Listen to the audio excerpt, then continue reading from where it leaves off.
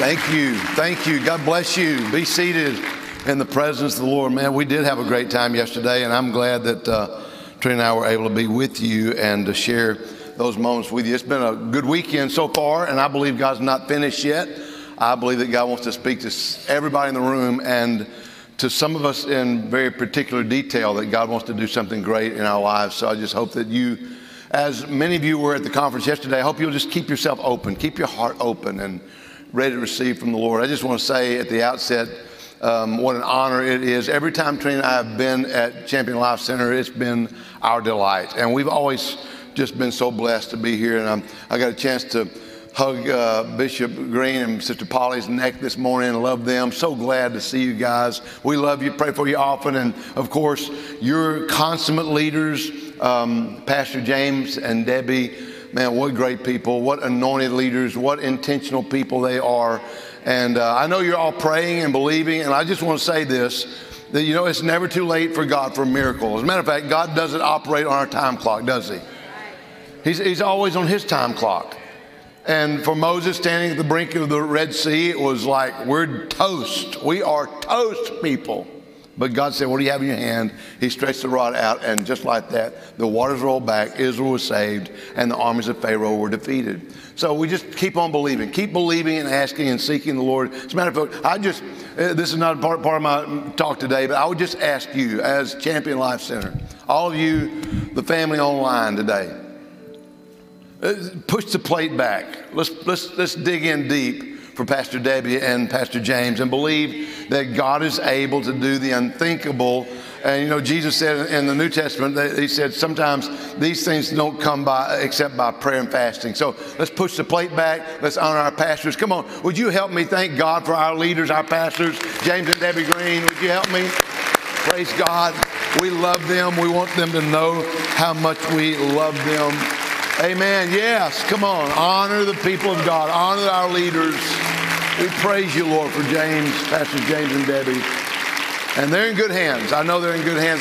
She has the best medical care that you can get. And most of all, more than that, she's in the hands of the Lord, who is faithful in all things. Amen. Amen.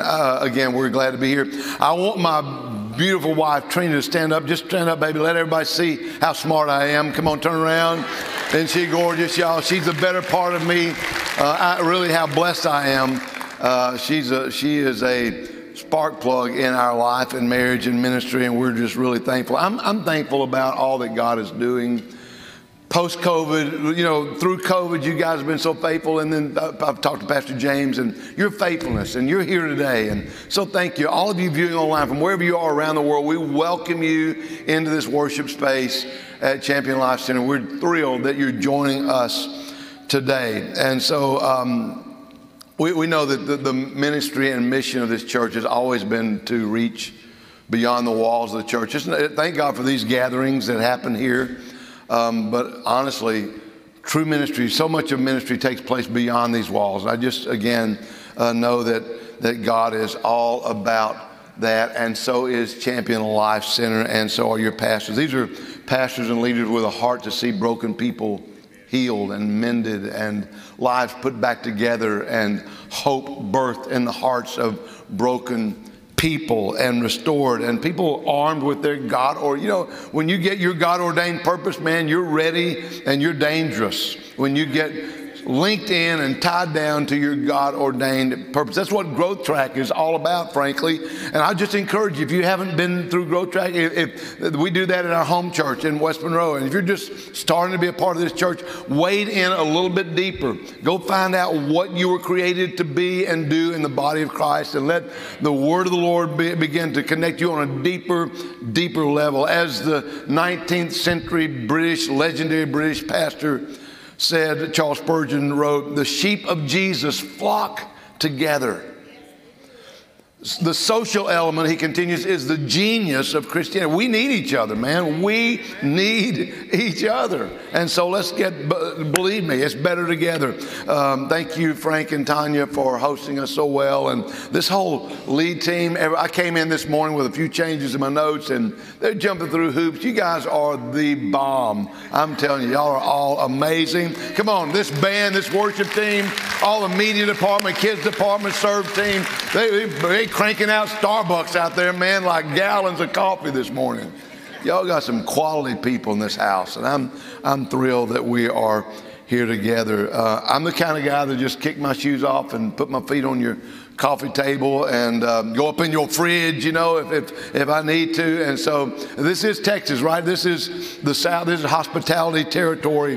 And I'm just going to be at home. And if you're a guest like I am, hey, let me just say it. Welcome home. You found your home here at Champion Lifestyle. How many believe that? Come on, celebrate. Yes. All right, let's jump into the Word of God together. I want to talk to you from this title or subject, Confident in God's Provision. Confident in God's provision. 1 Kings, if you have your Bible, and then we will also look at Luke chapter 7, but we'll start with 1 Kings. This is a well-traveled story that you all would recognize, and I'll just read this passage to you. The Lord said to Elijah, "Go and live in the village of Zarephath near the city of Sidon. I have instructed a widow of all people. I've instructed a widow to feed you there." So he went to Zarephath. As he arrived at the gates of the village, he saw a widow gathering sticks, and he asked her, "Hey, would you mind bringing me a little water in a cup?" As she was going to get it, he called her, "Oh, bring me a little bite of bread while you're at it." She said, "I swear by the Lord your God that I don't have a single piece of bread in the house." Maybe you didn't hear, we're in a famine. We're in a problem situation here. And I have only a handful of flour in a jar and a few drops of oil left in the bottom of the jug. I was just gathering some sticks to build a fire, cook this last meal, then me and my son are going to eat it and die. But Elijah said to her, "Don't be afraid." Somebody say, "Don't be afraid." Don't be afraid. Go ahead and do just what you said, but make a little bread for me first. Then use what you got left over to prepare a meal for you and your son. This is what the Lord said. The Lord God of Israel says, "There will always be flour and olive oil left in your containers until the time when the Lord sends rain and the crops grow again." Come on, would you put your hands together one more time? Thank God for His Word. Thank God for the confidence that we have in His Word. I think we'd all say that we're confident in the provision of God for our personal lives and for our families. I believe that for the most part, we are. But if I've learned anything over the course of my life and ministry over serving God for 35 years or ministry for 35 years, it's that my faith through the course of my life will in some way at some point be put to the test. Yes, sir. The only way you can know if you got real faith is if your faith is tested. Come on now, let's just go ahead and get real right up front this morning. I want to look at a couple of stories, this one out of 1 Kings and then another one out of Luke 7 that I believe is going to give us insight that is to a lifestyle that's punctuated by confidence in God's provision. We read them just a minute ago about a single mom who's in a very difficult situation. I mean, trying times. The most difficult part of her struggle is that there's a famine in the land and she has a baby and she's a widow. Now, you talk about misery compounded on top of misery. This is a bad situation. It's a sacked economy. The food's expensive and scarce. Gas is $4 a gallon. Come on, you know what I'm talking about, right? All right. After she spent all that she had, she's finally run completely out of resources. And one day she comes to the realization, we're done. I'm going to take this little handful of meal and a few drops of oil. I'm going to make one last cake for me and my little boy. We're going to eat that cake. We're going to lay down and die together. That's a sad picture, isn't it?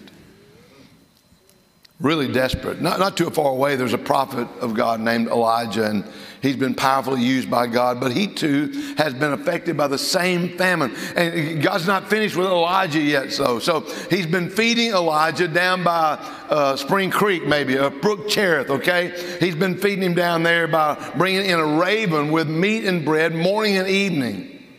And he's been drinking water from the brook, but then the famine is so desperate, the brook dries up. Now what's Elijah going to do? God says, get up from Brook Cherith and go down to this widow in Zarephath. It's amazing God would change the DNA, the nature of a carnivorous bird, a meat eater. We call them buzzards in Louisiana. I'm guessing, if I don't miss my guess, y'all call them buzzards in Texas too. God supplies Elijah's needs with meat and bread twice a day by this dirty birdie. It's remarkable, don't you think? I mean, really, the man who prophesied the drought was subject to the drought.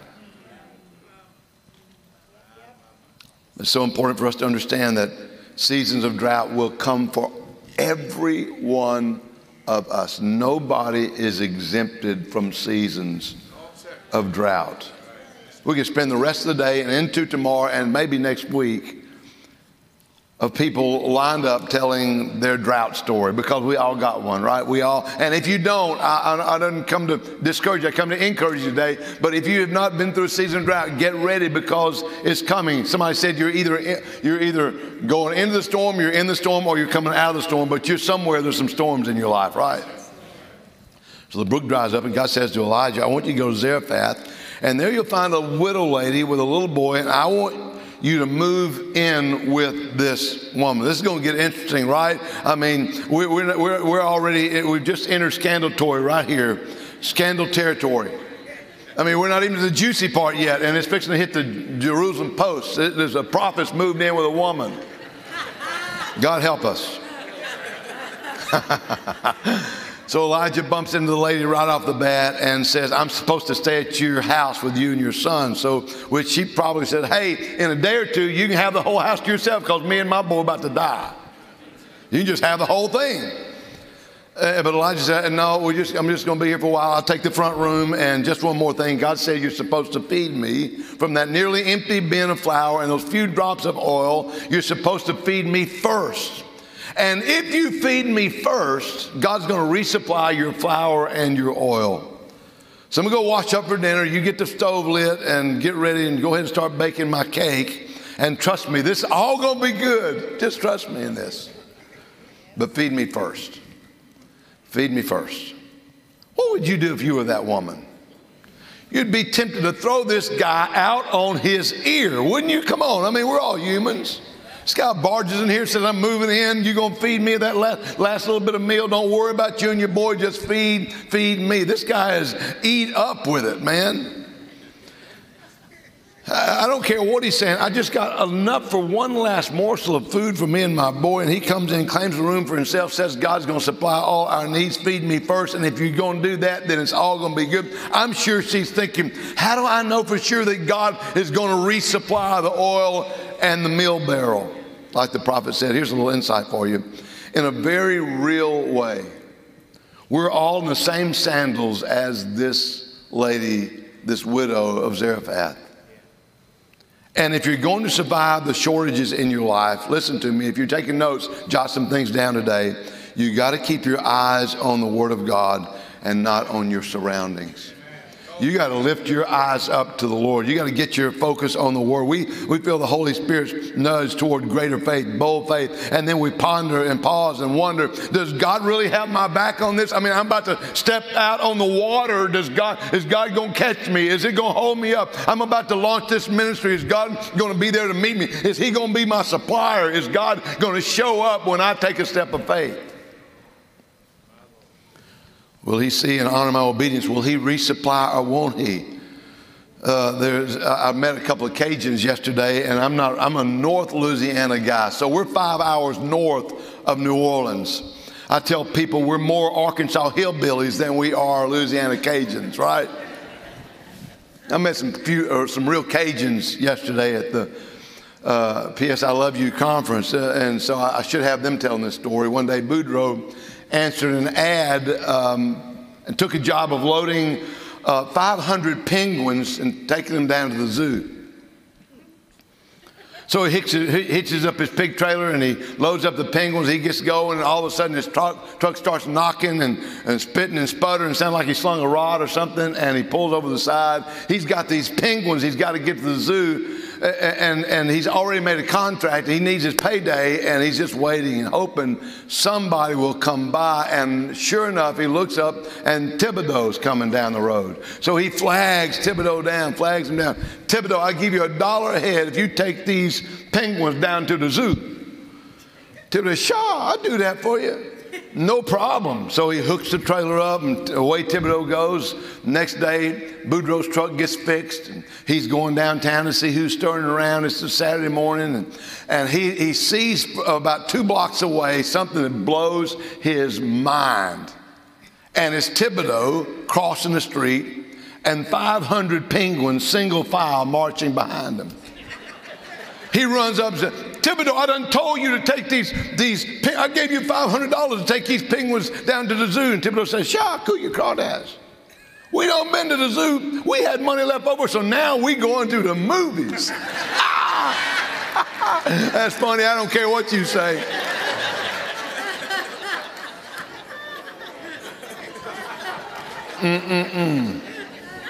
All Louisianans are not like Thibodeau, I promise you. Listen, that has absolutely nothing to do with my message today, so forgive me. When our hopes and dreams become dependent solely on our own human capacity, we miss the mark and we limit God through our unbelief. As a matter of fact, jot it down, our human ability often conceals supernatural possibility. Our ability masks supernatural possibility.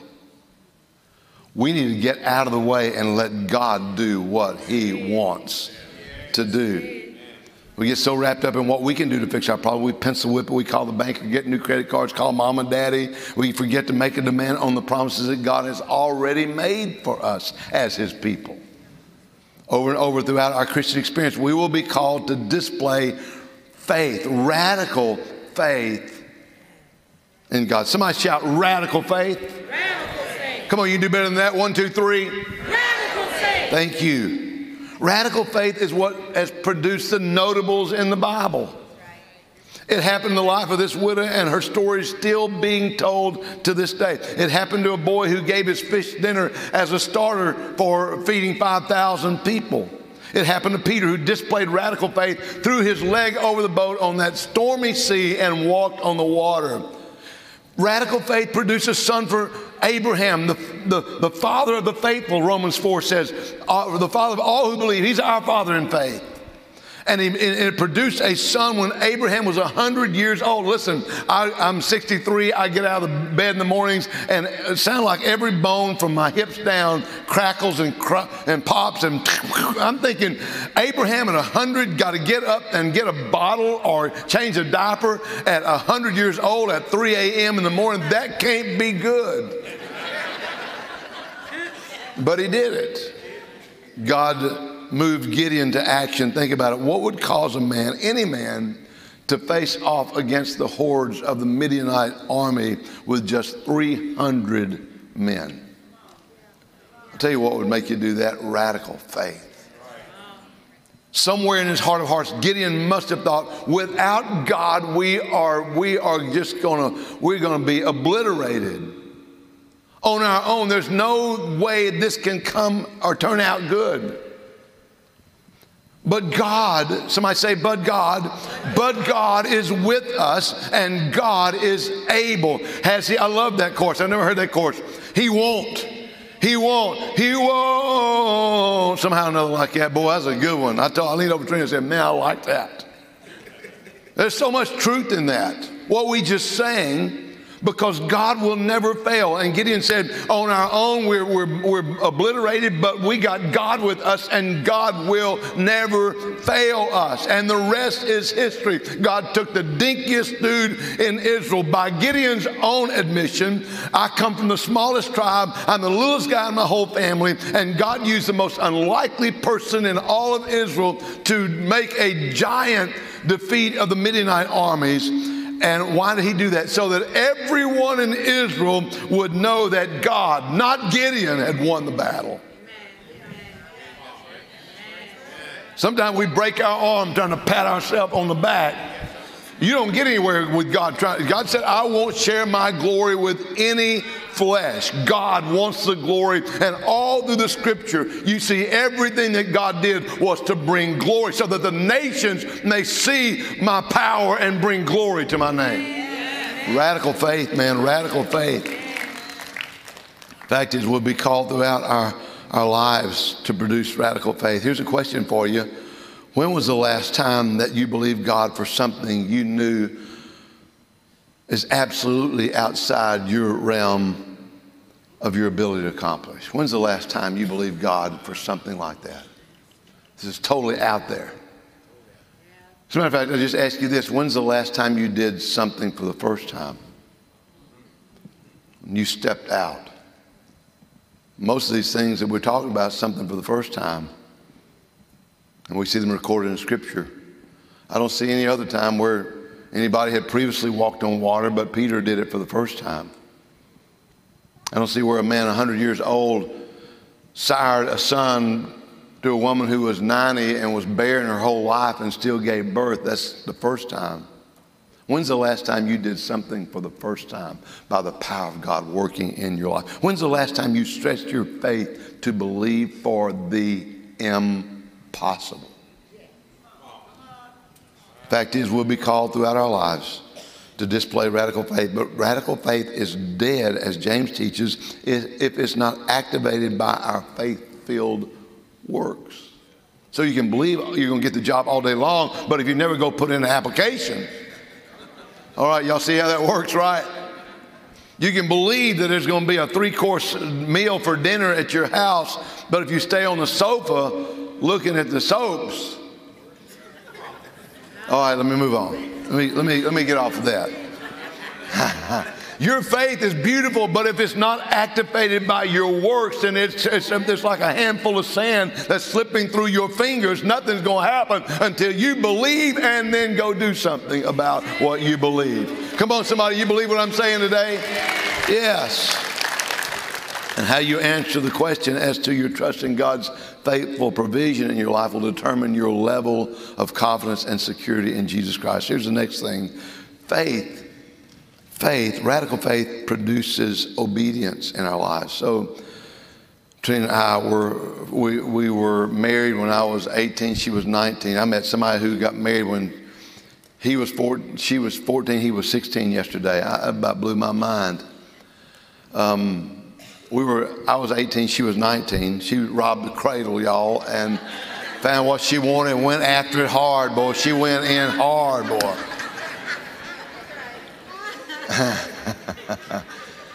I think I put my senior ring on her finger the second day, and she took it, and then the next day she handed it back to me. She said, man, this is going way too fast. So I'm the one who went in hard. We were married 10 years, had a couple of kids, and then I was working offshore on a drilling rig, 14 and 14, 14 days out, 14 days home. Y'all are familiar with that in Texas, I'm sure. I accepted my call to ministry. I loved what I did. She had been raised in an oil field family offshore. Grandpa, her uncle, her dad, her brother, they all worked offshore. When I married her, guess where I went? Offshore. And 10 years in, we loved our life. We loved our marriage. We were serving the Lord. We were very involved in the church, leading ministries, but still I was working offshore, and I accepted my call to preach, and things began kind of slow. I preached my first sermon, y'all, with my britches unzipped. I mean, her best friend through high school and college met me in the lobby and said, Tommy, I really would have liked what you said, but I could not keep my focus with your britches unzipped. You know, my white shirt sticking out of my zipper like that. You know, it's very distracting to say the least. And in the 13 minutes it took me to speak my first sermon, my mother-in-law had time to lean over to my wife and tell her, no joke. She leaned over to my wife and said, you better go back and finish your education. That boy's going to need your help. And I did, and she did, and thank God for the wisdom of a mother-in-law. I'd worked offshore in the drilling industry for 10 years. God had blessed me. I'd climbed the ladder quickly, and I made driller, but I never made tool pusher permanently. I'd subbed in for tool pushing, but and I wanted that. And the tool pusher is the head boss, the top dog on the drilling rig, if you don't know that. Ultimately, we accepted our call to ministry, moved our little family back to West Monroe to assist my dad in this fledgling 100-member church there. I took a job with the fire department. I lost 2/3 of my income. And thankfully, we had savings, significant savings built up because they were matching dollar for dollar, and we were putting everything we could in that savings. And we lived up that finally while she's in school, and lived up our savings. Then we started mowing yards to kind of help keep food on the table. Our savings ran out. It was like a handful of meal and a few drops of oil. We were hubbing it. I mean, hubbing it. Trina was trying to help any way she could. Going to host I'm sure a crowd this size, people can relate to this. She was hosting a Tupperware party. She's at school. She's coming in this afternoon, going to host a Tupperware party, try to get some extra money. I'd gotten off of the fire department that morning. I thought I'd swing by and make sure the house is straightened up. And I walked in at about 2 o'clock, and the heat hit me in the face. Turned the light on, and nothing happened. They had turned our lights off. Well, that's back in the day when everything wasn't automated. So I run down the street and I call somebody. I borrowed Peter to pay Paul, robbed Peter to pay Paul, and I got the lights back on. The house cooled down just before 18 ladies were showing up for this Tupperware party. Thank God. I'm just telling you how it was. And I'm not bragging on that. I'm just saying the faithfulness of God. The faithfulness of God. We were in the pit financially. Trina finally graduated from college. She went to work, got her first check. I want to tell you, it was a partial check, and it was $1,000. If we didn't need that $1,000 so bad, I would have framed that sucker. You hear me? But I could not. We had to cash it. Man, $1,000 when you're in that situation will change your world, and it changed ours. It was in the middle of our most desperate financial situation and struggle. I received a phone call from the offshore drilling company that I'd previously worked for. On the other end of the line was the superintendent. And he said, Tom, I just want to call. I need a tool pusher. That's the job I wanted, never got. And so I had the phone pulled away from my head so Trina could hear. She's got her head all bent over there and listening. And he says, listen, it pays $65,000. This was 35 years ago, y'all. $65,000 is a good salary today. This was 35 years ago. Company card, gas card, 401k. It was $20,000 more a year than I was making when I left there. Now we are in such financial duress. I'm telling you, it was very difficult. And so when Trina heard the money, she started dancing around the kitchen. Tell him yes. Tell him yes. We'll take it. Tell him yes. Can y'all imagine how she might have been dancing? You probably can. And I had the ability, by the grace of God, to say to that gentleman on the other line, listen, that's a great offer. I'd love to take it, but I know I'm doing what I'm called to do. So thank you for thinking about me. And we hung up the phone and continued our journey in life. We didn't know what the future would look like for us financially, but I can tell you that in the 35 years of pastoral ministry that followed, God has been more than faithful to us. Come on, some of you can testify today. You know God's been more faithful to us than we have been to them. As a matter of fact, God is faithful when we are unfaithful. Yes, He's provided abundantly, restored to us more than we could have ever imagined in our wildest dreams. Look at this out of Philippians 4:19. And this same God who takes care of me will supply all your needs. Paul writing to the Philippians. He will supply all your needs from his glorious riches, which have been given to us in Christ Jesus. I'm not talking about something I've read about, a story I read in a book. That's not what I'm talking about. Listen, it may not happen when I wanted it to happen, but it happened. Again, God's not on our time clock. There's a time and a season for everything. Listen, this is something that I've lived in real time. And it doesn't happen always when I want it to happen, but it always happens when I need it to happen. Radical faith leads to radical obedience. We were obedient in the call, and God has been more than generous to us. Here's the third thing. Faith leads to obedience that leads to provision. Back to Elijah. He's getting cleaned up for dinner. Meanwhile, the woman says, one more little morsel of bread can't keep us alive, me and my boy. We might as well roll the dice. We're going to take a chance on this guy, see if he's the real deal. Because I've heard some prophets, and they came up short. I'm going to take a chance on this Elijah guy, and I'm going to trust that God's going to resupply like the prophet said. So she empties the bin of flour and pours in those few drops of oil and slings the bottle down to try to get it all out and makes this fine little cake and brings it to the prophet Elijah. If there ever was a display of radical faith linked with radical obedience, this must be it. Because listen, you'll do anything for your kids, won't you? You'll do anything for your kids. In my mind, she's probably responding like, okay, mister, you said bring you some bread first. I'm completely out of oil and flour now. You better enjoy this bread, and you better, what you said better come true. And when she got back to the kitchen, you know what happened, don't you? Guess what? God had replenished the oil and the flour, and it blew her mind, baby. I mean, look at what we got. Now, I don't think it was overflowing. I think it was enough for another cake that she baked, and another cake, and another cake, and another cake. She makes a cake, brings it to her son. He scarfs that down, and she comes back to the kitchen, and like before, the oil and the meal had increased to their previous amount. And this miracle of provision continued to repeat itself until the famine was over and the crops began to grow again. Until the famine was over, God fed all three of them. What did the psalmist say in Psalm 37:25? I once was young and now I'm old. I've never seen the godly abandoned or their children begging for bread. I can testify, I can tell you, I know myself what God has done for me. Praise God, just knocked my mic off. Thank you, Jesus. Provide now, Lord.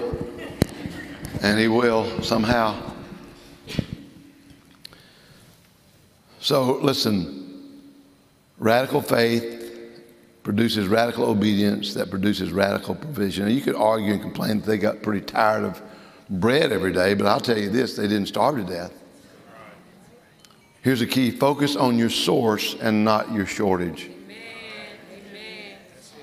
Second story is quickly from Luke 7. A Pharisee had invited Jesus to his home for a meal, and while they were eating, this sinful woman comes into the house weeping at the feet of Jesus. Her tears literally fell onto his feet, and she wiped his feet with her hair of her head. She kept kissing his feet and smearing fragrant oil on them. And the Pharisee watched this display of this woman, this sinful woman, and said to himself, if this man were a prophet, surely he would know what kind of woman this is. This woman is a notorious sinner. Jesus, knowing his thoughts, said, Simon, there was a certain creditor who had two debtors. One owed him 500 pieces of silver, and the other owed him 50 pieces of silver. Neither of them can pay, so he just wrote the debt off. He forgave both of them. Which one of these two men do you think would be more grateful? And Simon answered, I suppose the one who was forgiven the most. Jesus said, you're exactly right. You see this woman kneeling here? She's doing for me what you didn't bother to do for me. I came to your house, you didn't extend the common Eastern courtesy to me. You didn't give me a basin to wash my own feet, much less you didn't wash my feet.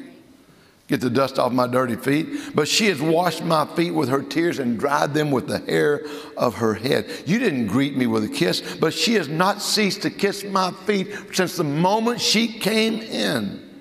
You didn't bother to anoint my head with fragrant oil to overcome the sweat and the dust and everything that took me to get here. But she has anointed my feet with fragrant, rare perfume. I tell you this, her sins, they're many, but they've been forgiven. For she loved much. But whoever is forgiven little loves little. And she was going to give you a gift to God that really cost her something. She was going to give a gift to God that cost her something because She knew down deep in her spirit what we all know down deep in our spirits. Faith produces obedience, produces provision, produces gratitude. As a matter of fact, it's a continual cycle in the life of a maturing believer. Faith, obedience, sacrifice, provision, over and over and over again to exuberant gratitude. You know, every time we honor God with something, it ought not only be an expression of our obedience, but ought to be an expression of our gratitude, birthed out of our love for our generous God. When I think of everything that God saved me from, I can sort of relate to the woman. When I look back at my storied past, don't raise your hand right now, because we can all raise our hands right now and say, I can relate to this woman. God has been faithful to me. So our generosity toward God ought not just be an expression of our obedience, but it ought to be birthed out of our gratitude for the faithfulness of God. That's why when we honor the Lord with our giving, we bring our tithe and offering.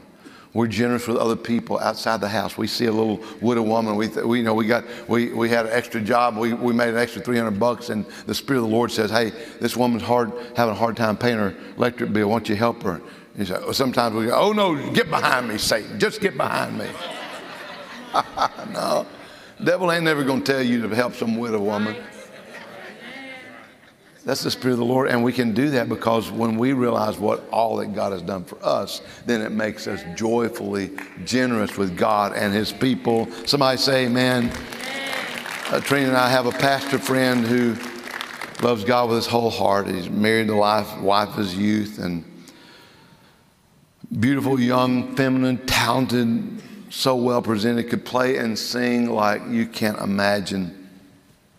Pastoring a church, doing the will of God, and she contracted multiple sclerosis and battled that disease, claiming healing every step of the way. And when their second son was born, it really escalated this disease on her, and it's affecting her body. She never really was, after she gave birth to her second son, she never really was the same.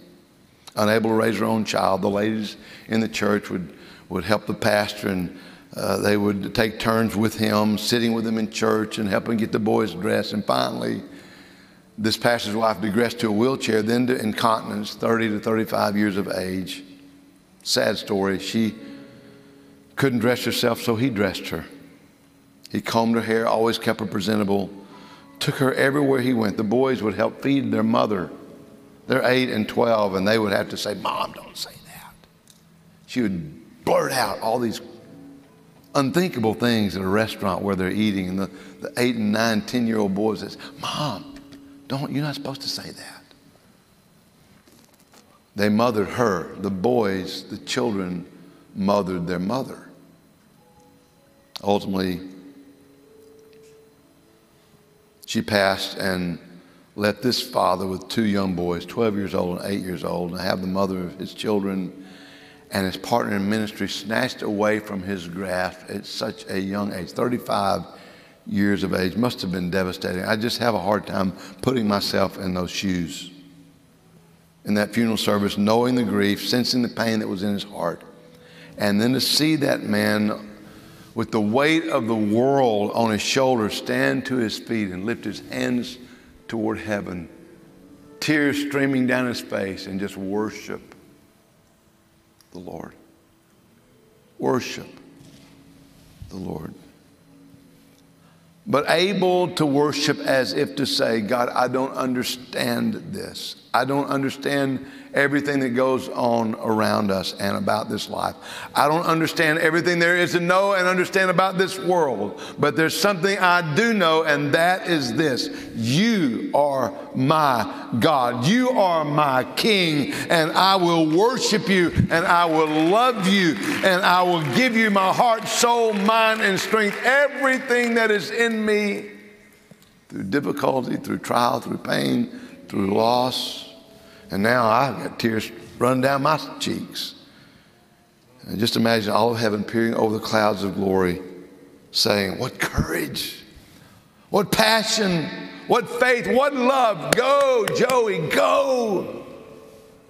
Today he's got a beautiful wife, remarried, still pastoring the same church, raised his 2 sons to love God throughout their issues. His oldest son following him in ministry, beautiful daughters-in-laws, joy of grandchildren, all because he chose to live with confidence in God's provision.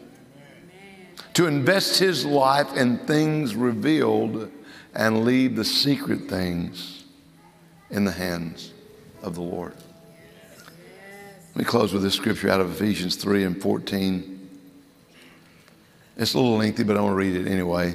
Forgive me.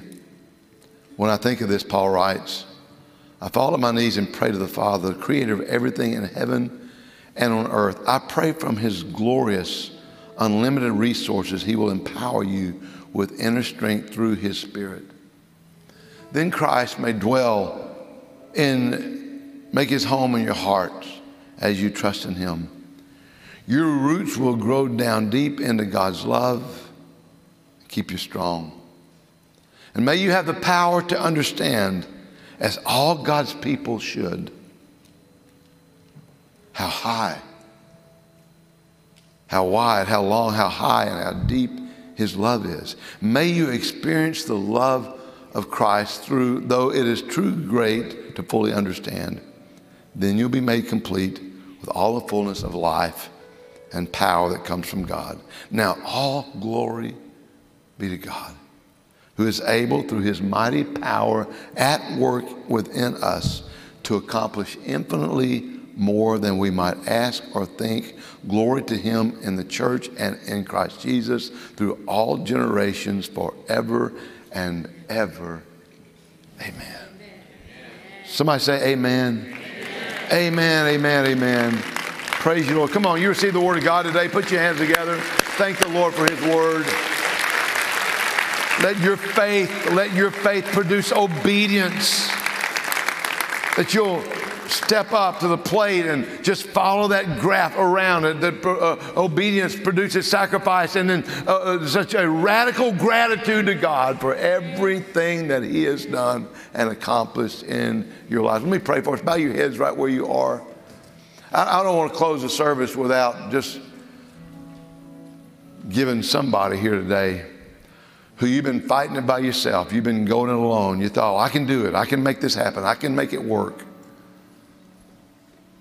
And maybe you came in today and you have questions about your tomorrow. You don't know what's up with life. And maybe your kids have run off the wrong rail. And maybe the kids have run off the rail and you're just wondering what in the world what's next. And maybe your marriage isn't a struggle. Maybe your job is talking about moving across the country, and maybe your house note's 2 months behind and you're trying to figure this out. Maybe there is a physical need, emotional need. Maybe as a child you were abused verbally, sexually, physically, and you're carrying those wounds in your life and you don't know what to do to deal with them. I give you Jesus, who on the cross bore your sin, my sin, all our pain, regret. He purchased our salvation. He healed us by the stripes that he bore on his back.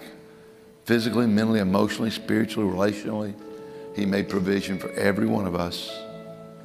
And you're here today and you've never made an overture toward Jesus. Maybe you've never even tipped your hat toward him. But something brought you here today. Or maybe you're here and you've been around church all your life, but you've just never made a personal declaration of your faith. I want to give you an opportunity to bow your heads with me again. Eyes are closed. I wonder if you're in this room, maybe you need to come back to God. I just want you to be bold and throw your hand in the air. Nobody's looking around. Come on, we're in a private. Thank you. Come on, thank you for those hands. I see your hands. God bless you. Right there, right here online, there's a place for you to just click that link and let us know what the Holy Spirit's doing in your life. We're committing, and keep those hands up. We're recommitting some things to God today. Turning our life to Jesus. Pray this simple prayer with me. Everybody in the whole room, can we just pray at full voice? Everybody, whether you raise your hand or not, I promise you it won't hurt you to pray this. Amen. Pray it with me right now. Lord Jesus, I receive your grace, your forgiveness into my life. Thank you for loving me with such radical love, saving me by your own blood that you spilled. Today I receive your grace. I receive your mercy. I turn from my wicked past and to you, Jesus, for the rest of my life. You are my Savior. You are my Lord. Today and 10,000 Sundays from today, I will be found loving you and serving you. In Jesus' name, amen. Come on, would you put your hands together one more time? Praise your name, Lord. Listen, if you prayed that prayer, maybe for the first time or rededicating, there's a card in the back or there's a link on the screen. You can just cue in on that, and there's a place for you to let us know. This church wants to come alongside you to help you so much that for everybody who has recently recommitted or committed their life to Jesus, there's a New Believer's Bible that's available to you. You can get it right out of the front information desk. They'll make sure you get your hands on that. We'd love for you to take that connection card, take it out front, tell somebody what God did in your life. Stretch your hands toward heaven. I want to pray us out. Come on, everybody in the room, I want to pray a blessing over you. Father, I speak the goodness of God and the favor of heaven over every person in this room today. Thank you for strengthening our bodies, strengthening our homes, strengthening our marriages, elevating us on the job, God. We declare your blessing and glory over our lives so that the unbelieving world around us will look at us and say, whatever he has, whatever she's got, I want some of it. Tell me about your faith in Jesus. God, use us in that way. I speak calm and blessing and goodness and grace over every person in this room today. In Jesus' name. Come on, shout amen. God bless you, Champion Life. We love you guys so much.